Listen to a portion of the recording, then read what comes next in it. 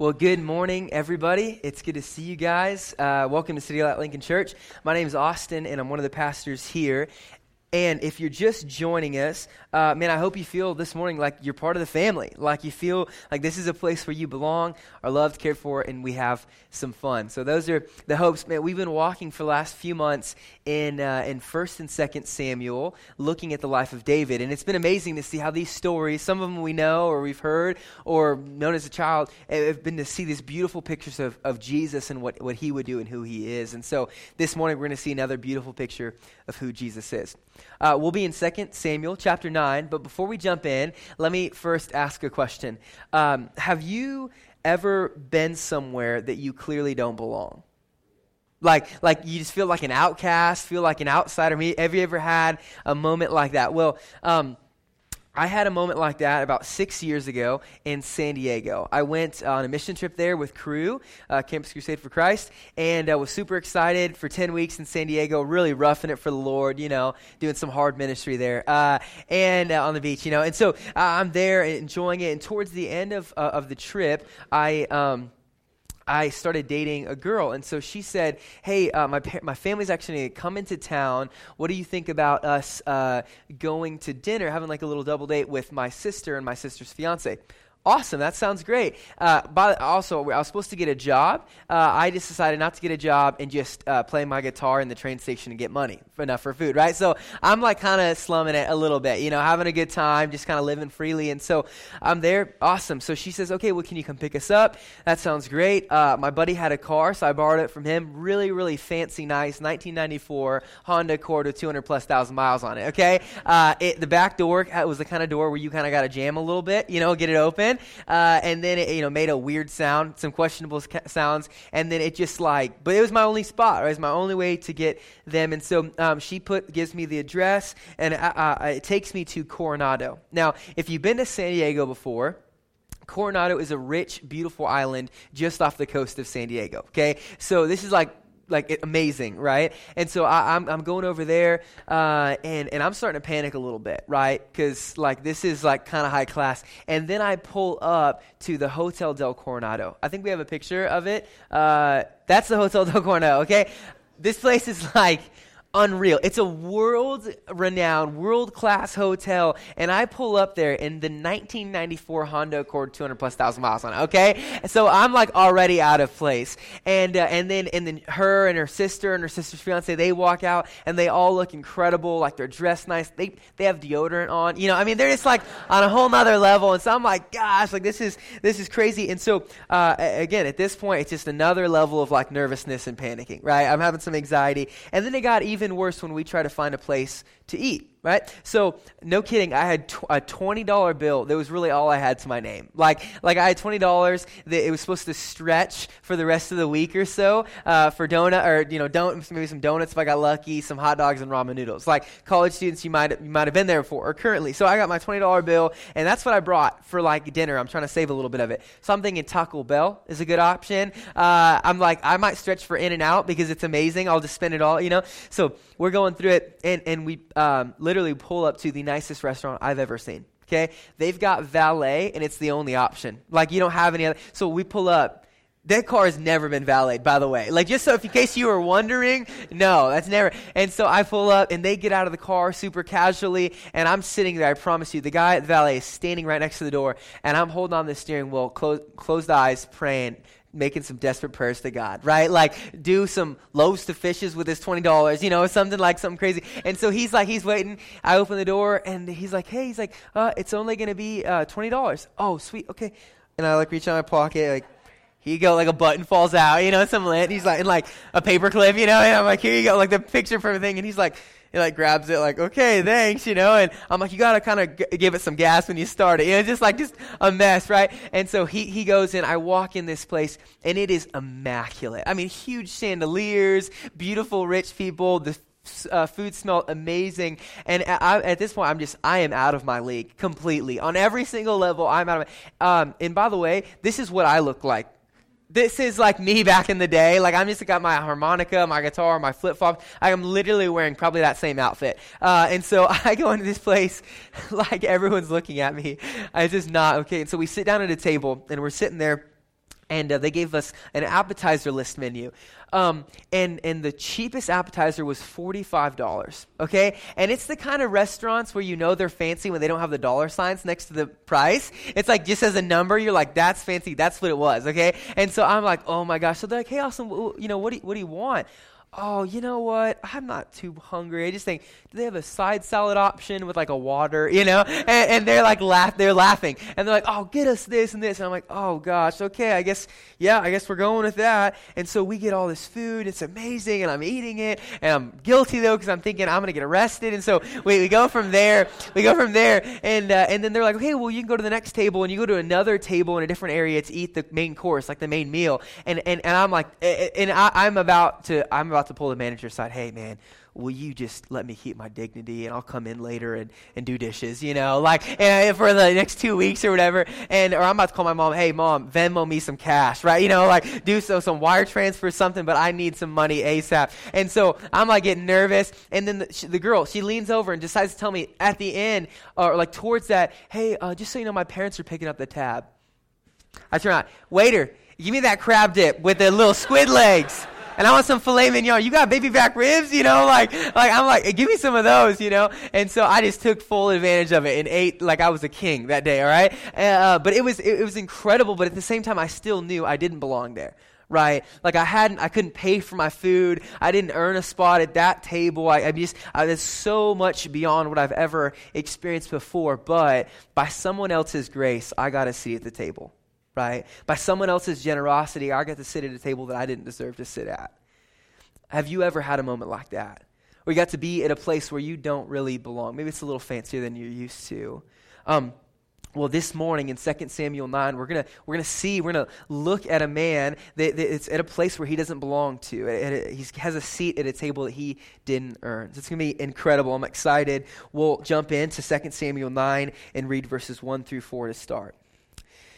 And David said, is there still anyone left of the house of Saul that I may show him kindness for Jonathan's sake?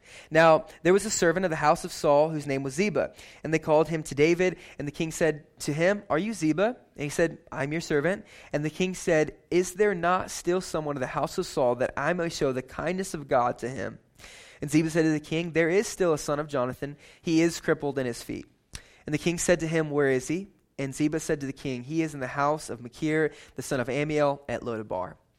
My first point this morning that I want us to see is that the king seeks after the marginalized. The king seeks after the marginalized. Now, let's just get some context so we're all on the same page to catch us all up on what's been going on.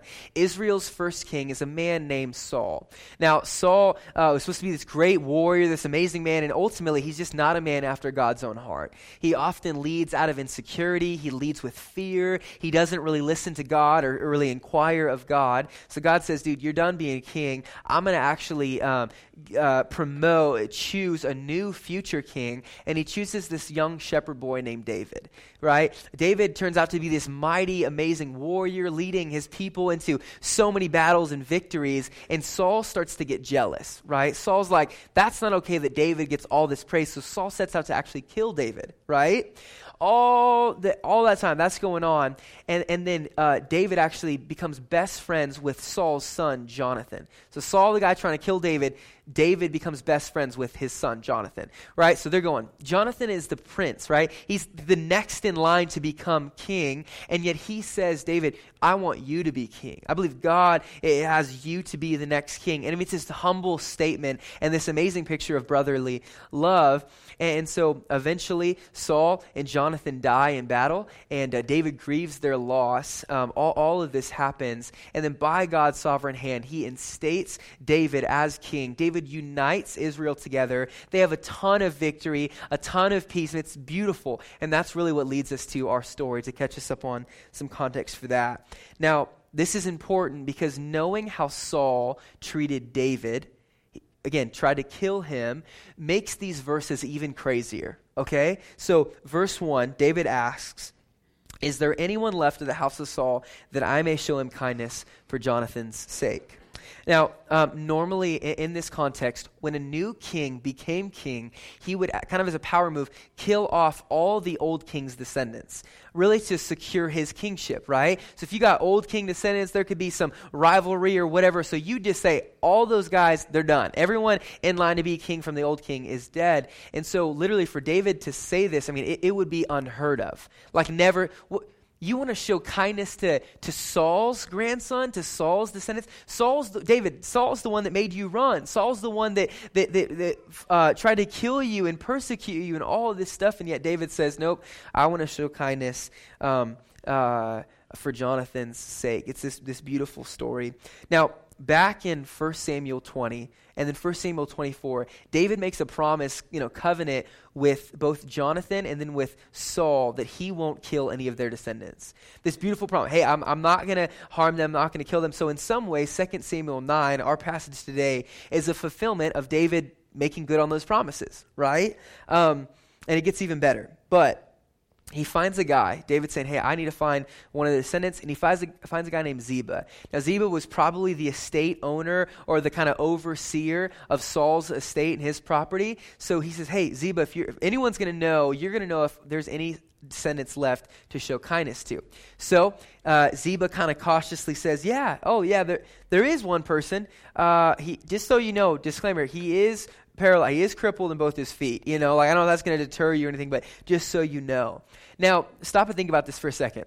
Have you ever had a time where you were really excited to serve, help out, get connected, and then you get to that thing you signed up for, and it's like way harder than you expected? Kind of moment you're like, oh, I might have written a check that like I can't cash, right? A couple years ago, I'm in Omaha, going to help a lady move. I go to her house. I'm all excited. I walk in. She's sitting on her couch watching Netflix without even a box packed, okay? And I about said, no habla inglés, and just walked away, right? Like just wrong place, And so it was just this crazy thing. But I was like, this isn't what I signed up for, right? Like this isn't what I anticipated. It's so much harder than I had thought. And so David initially says, I want to show kindness. But then if he finds out that this guy that he could show kindness to is crippled or lame, I mean, there'd almost be a sense of like, that might be a little more than I signed up for, right? Now, to understand more context in this too, people with disabilities in this culture weren't regarded well. I mean, they were really one of the lowest in society. And so what happened is that they couldn't provide or contribute of what people thought, so therefore they were meaningless. They were just kind of like thrown to the side, and they were marginalized, outcast, and forgotten. And not only were they culturally outcast, but they were also had a spiritual stigma on them. They thought, gosh, if you have this disability, this thing happened to you, it must be God forcing that to happen because you have sin in your life, right? So it's like, it's just not in a great spot.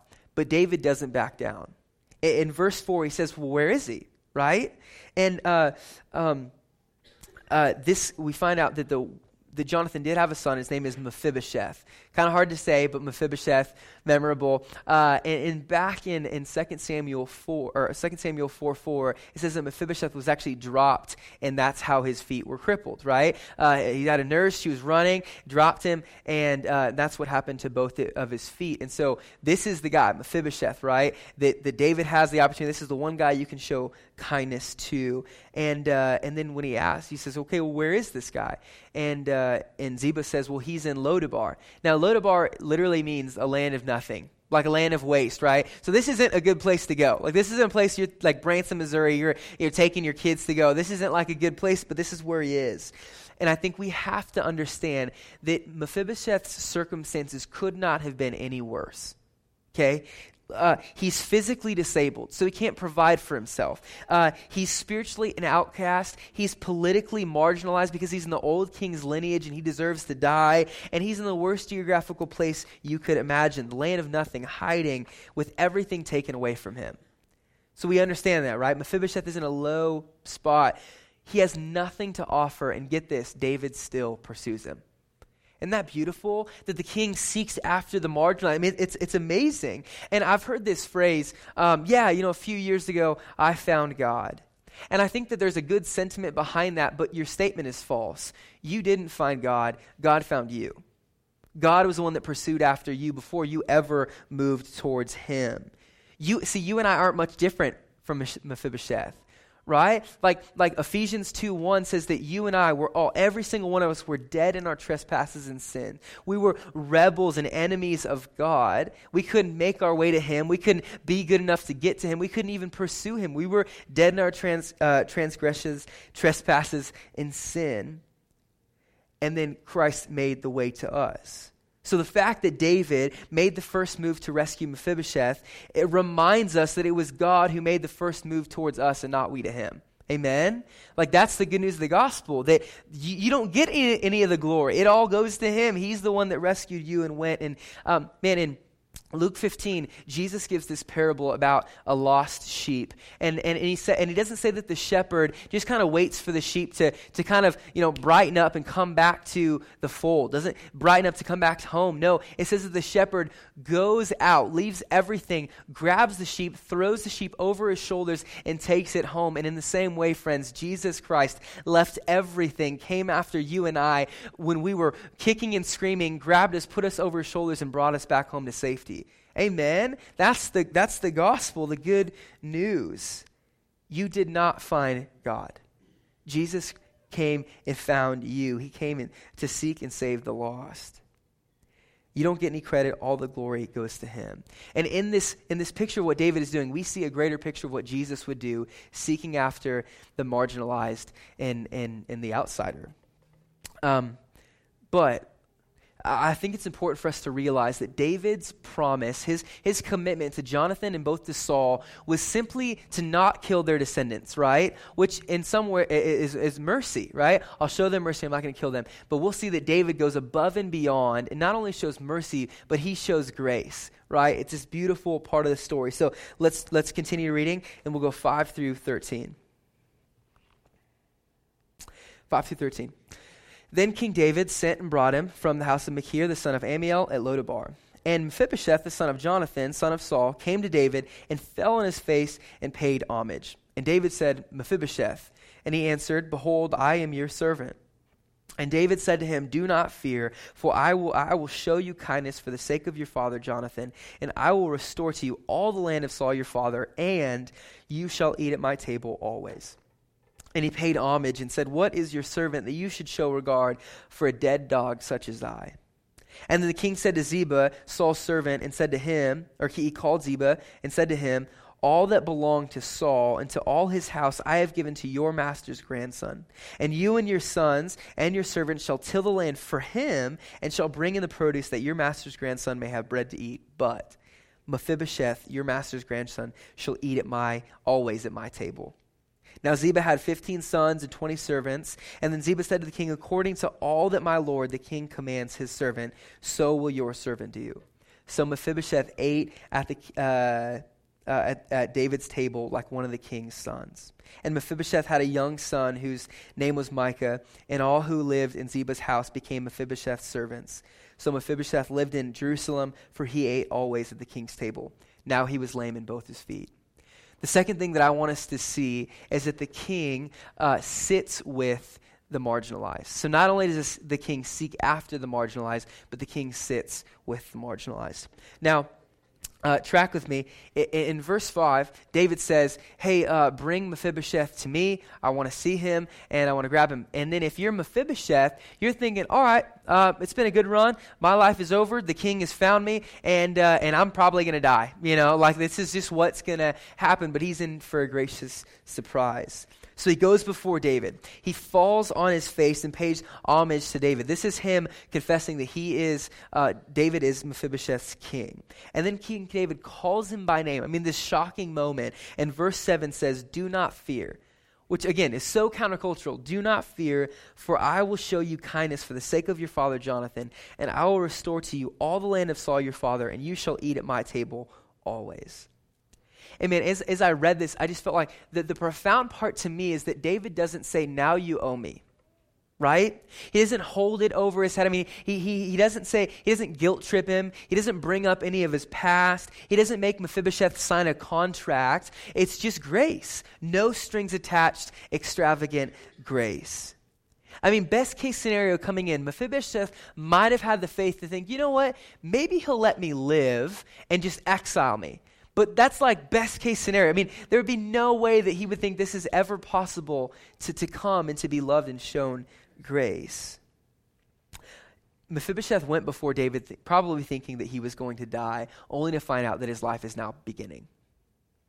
And I think it's important to notice that David tells Mephibosheth, hey, me showing you kindness really has nothing to do with who you are or what you've done and everything to do with your father Jonathan, right? He says it's for Jonathan's sake. And this is grace by affiliation, right? Or favor by affiliation. So you get the benefit of the one that represented you.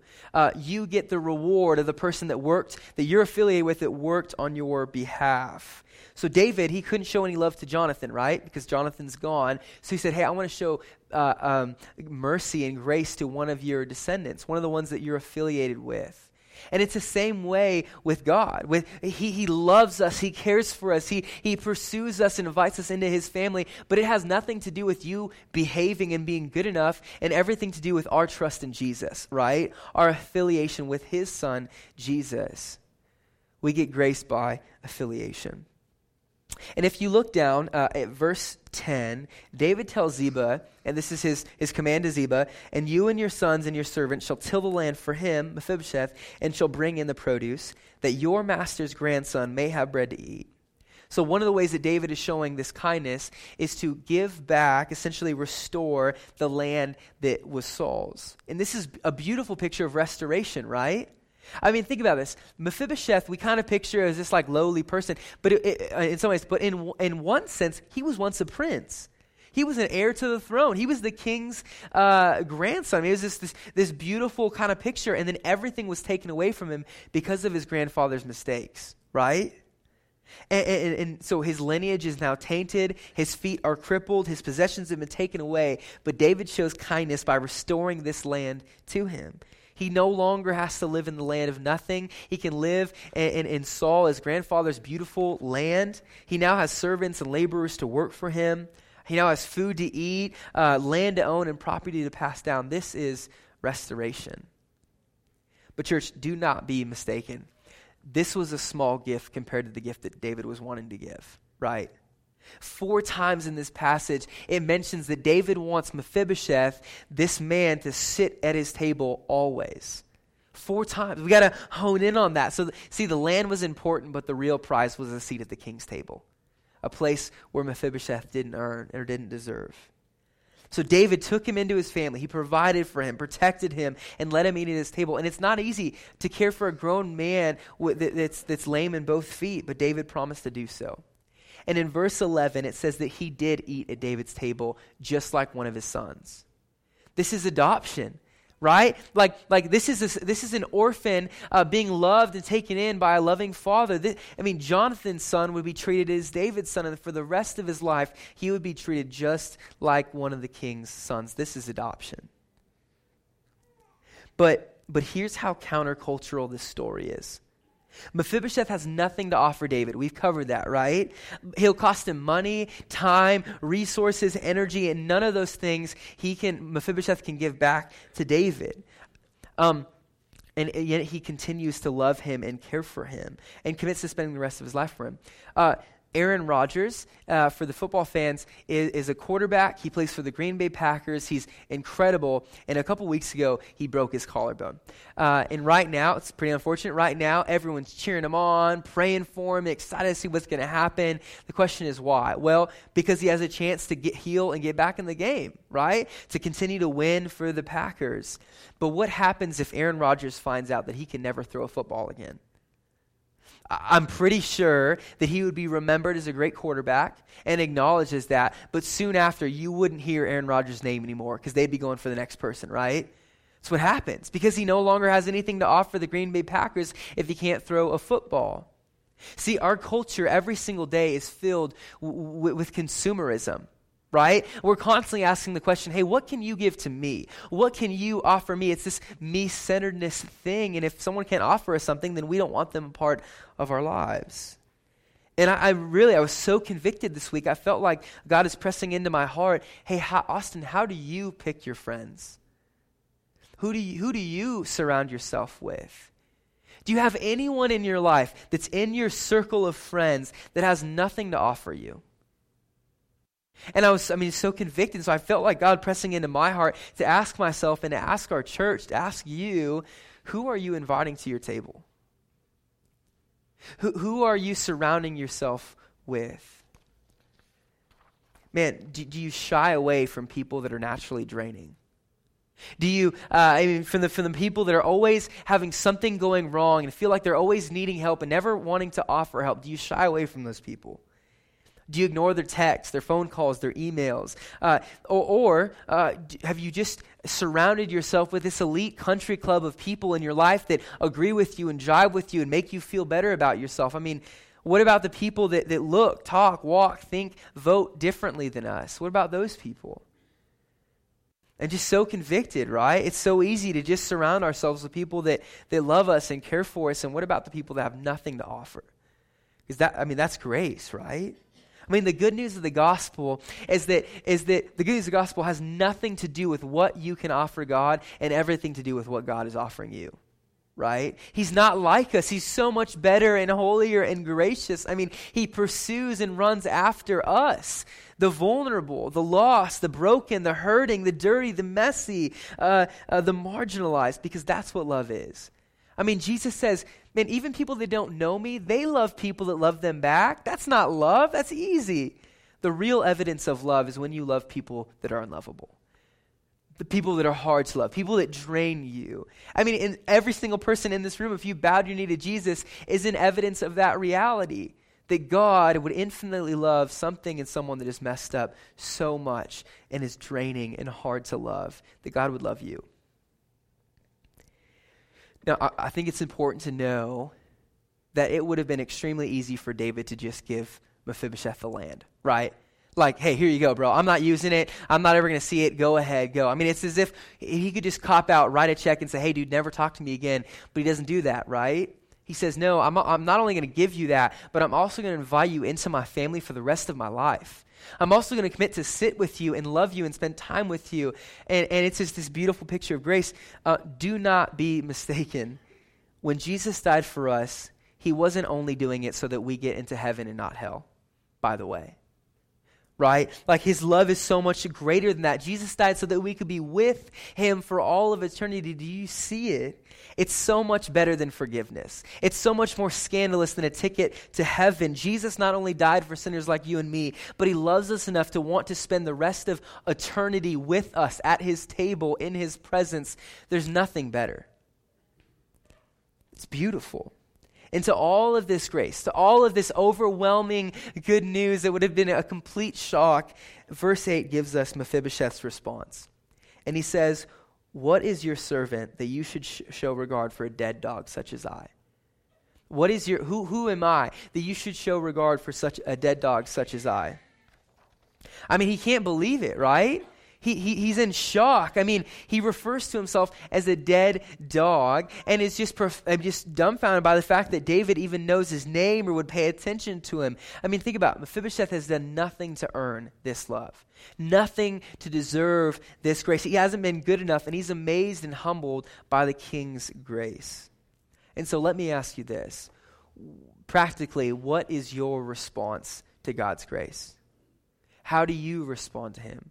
Every day, Tuesday morning, Wednesday night, how are you responding tangibly to all of the gifts that God gives you in your life? I really think there are three options. We'll walk through them real quick. Three options. The first is to receive God's grace as if it's a paycheck.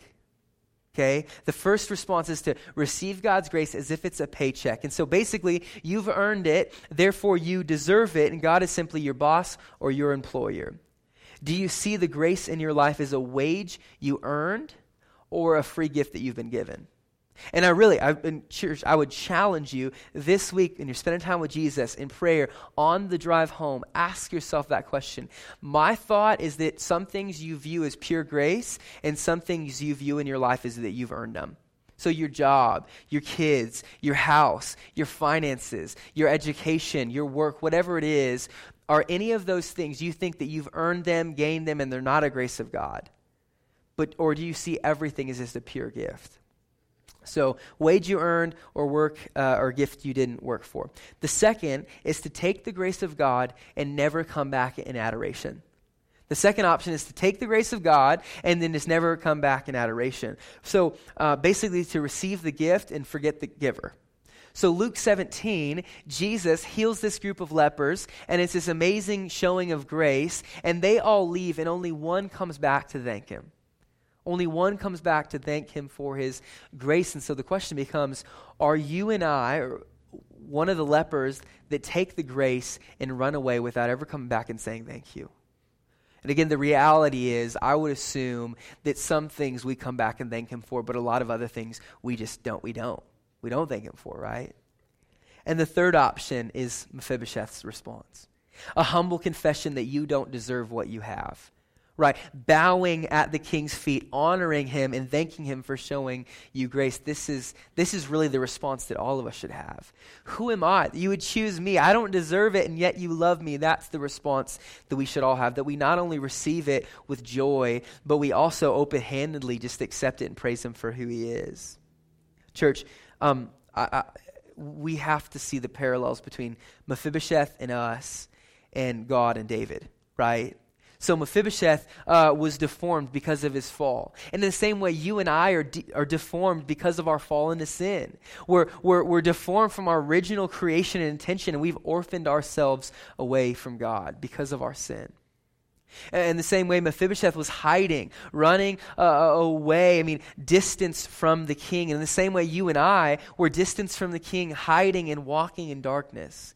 And yet the good news for Mephibosheth is that David sought him out, went into his darkness, knowing his unloveliness and his flaws, and loved him enough to adopt him and bring him to his table. And in the same way, the good news for us is that Jesus Christ loves us enough to go into our darkness, knowing our unloveliness, knowing our sin, and says, I will purchase you back by dying on the cross for you so that you and I can be sons and daughters of the living King and sit at his table. That's what Jesus did. And for David, man, again, he's generous and amazing, but for him to do this, he simply has to give David some land and just say, okay, but for Jesus to invite us into his table, he had to die for us. You see the scandal of grace and how much better of a king Jesus is. One of my favorite things that I felt like Jesus had laid on my heart through this passage and just got to see is to think about that every day Mephibosheth had to be carried to the table, right?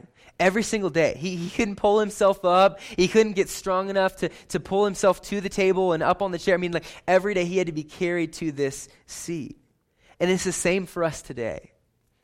Every morning, we need Jesus to graciously pick us up and take us to his table, to bring us to his table. There's a daily dependence and a reliance on him. And listen, you never graduate from it. You don't move past your need for him. We just move deeper into our understanding of our dependence on him. Every single day, we need Jesus. We need to be carried by him. Amen? And so this morning we get to take communion, and I'm so excited for this meal. But first I want to compare the table of eternity with God, with Jesus, to the tables of this world, the tables of our culture. So first, the tables of our culture. These are exclusive, right? And these tables are filled with people bragging about their goodness and boasting about their successes and everything, right? That's their boast. And again, these are exclusive, right? You need to earn your way to this table. You need to work hard enough to pull yourself up by your bootstraps up into this table. You need to be good enough, strong enough, smart enough to get to the table. And every single day, our culture puts these tables in front of us, puts these things, and if we're being honest, we want to sit at that table, right? We want to sit at that table to know, gosh, I need to work hard and be good enough to get that spot. So that's the tables of this world. But the table of eternity, the table with Jesus, is filled with a mosaic of people. Right? People that have failed, people that haven't been good enough, people that have dropped the ball repeatedly over and over and over again, ragamuffins, people that haven't tried hard enough, worked hard enough, came to church enough. These are the people at the table of God. And yet at this sweet place, the boast of this table isn't, look how great I am. It's, look how great my King is. I mean, filled with laughter and joy. The table of God with Jesus is filled with humble people confessing we didn't earn our spot, but Jesus freely gave it to us. That's grace, and that's what he's inviting us into. Not work harder, be better, try more, but trust that Jesus Christ has alone done it and purchased your spot for you. He's saying, man, I saved a seat for you. It's amazing. So in the room right now, you may feel like an outcast. You may feel like an outsider. You may feel dirty. You may feel messy. You may feel like you don't earn a spot at that table. You may feel like you don't belong in this room. And to all of that, you're exactly right. Because at the table of God, none of us deserve it. We were freely given it by grace. And so my invitation for you this morning is to trust Jesus, repent of your sin, and come to the table of the undeserving. That Jesus would call you into that. And so this family meal that we're going to take together, I mean, the bread, it represents Jesus' body broken for us. And the juice, his blood shed for us. But ultimately, this family meal represents Jesus' finished work on the cross to invite sinners like you and I to his table. To say, there's a spot for you. I love you enough that I've purchased you this seat that you can sit in. And so, church, would we humbly receive and joyfully respond to his grace this morning? What an amazing King we serve, that he sits with broken sinners. Amen. Let's pray.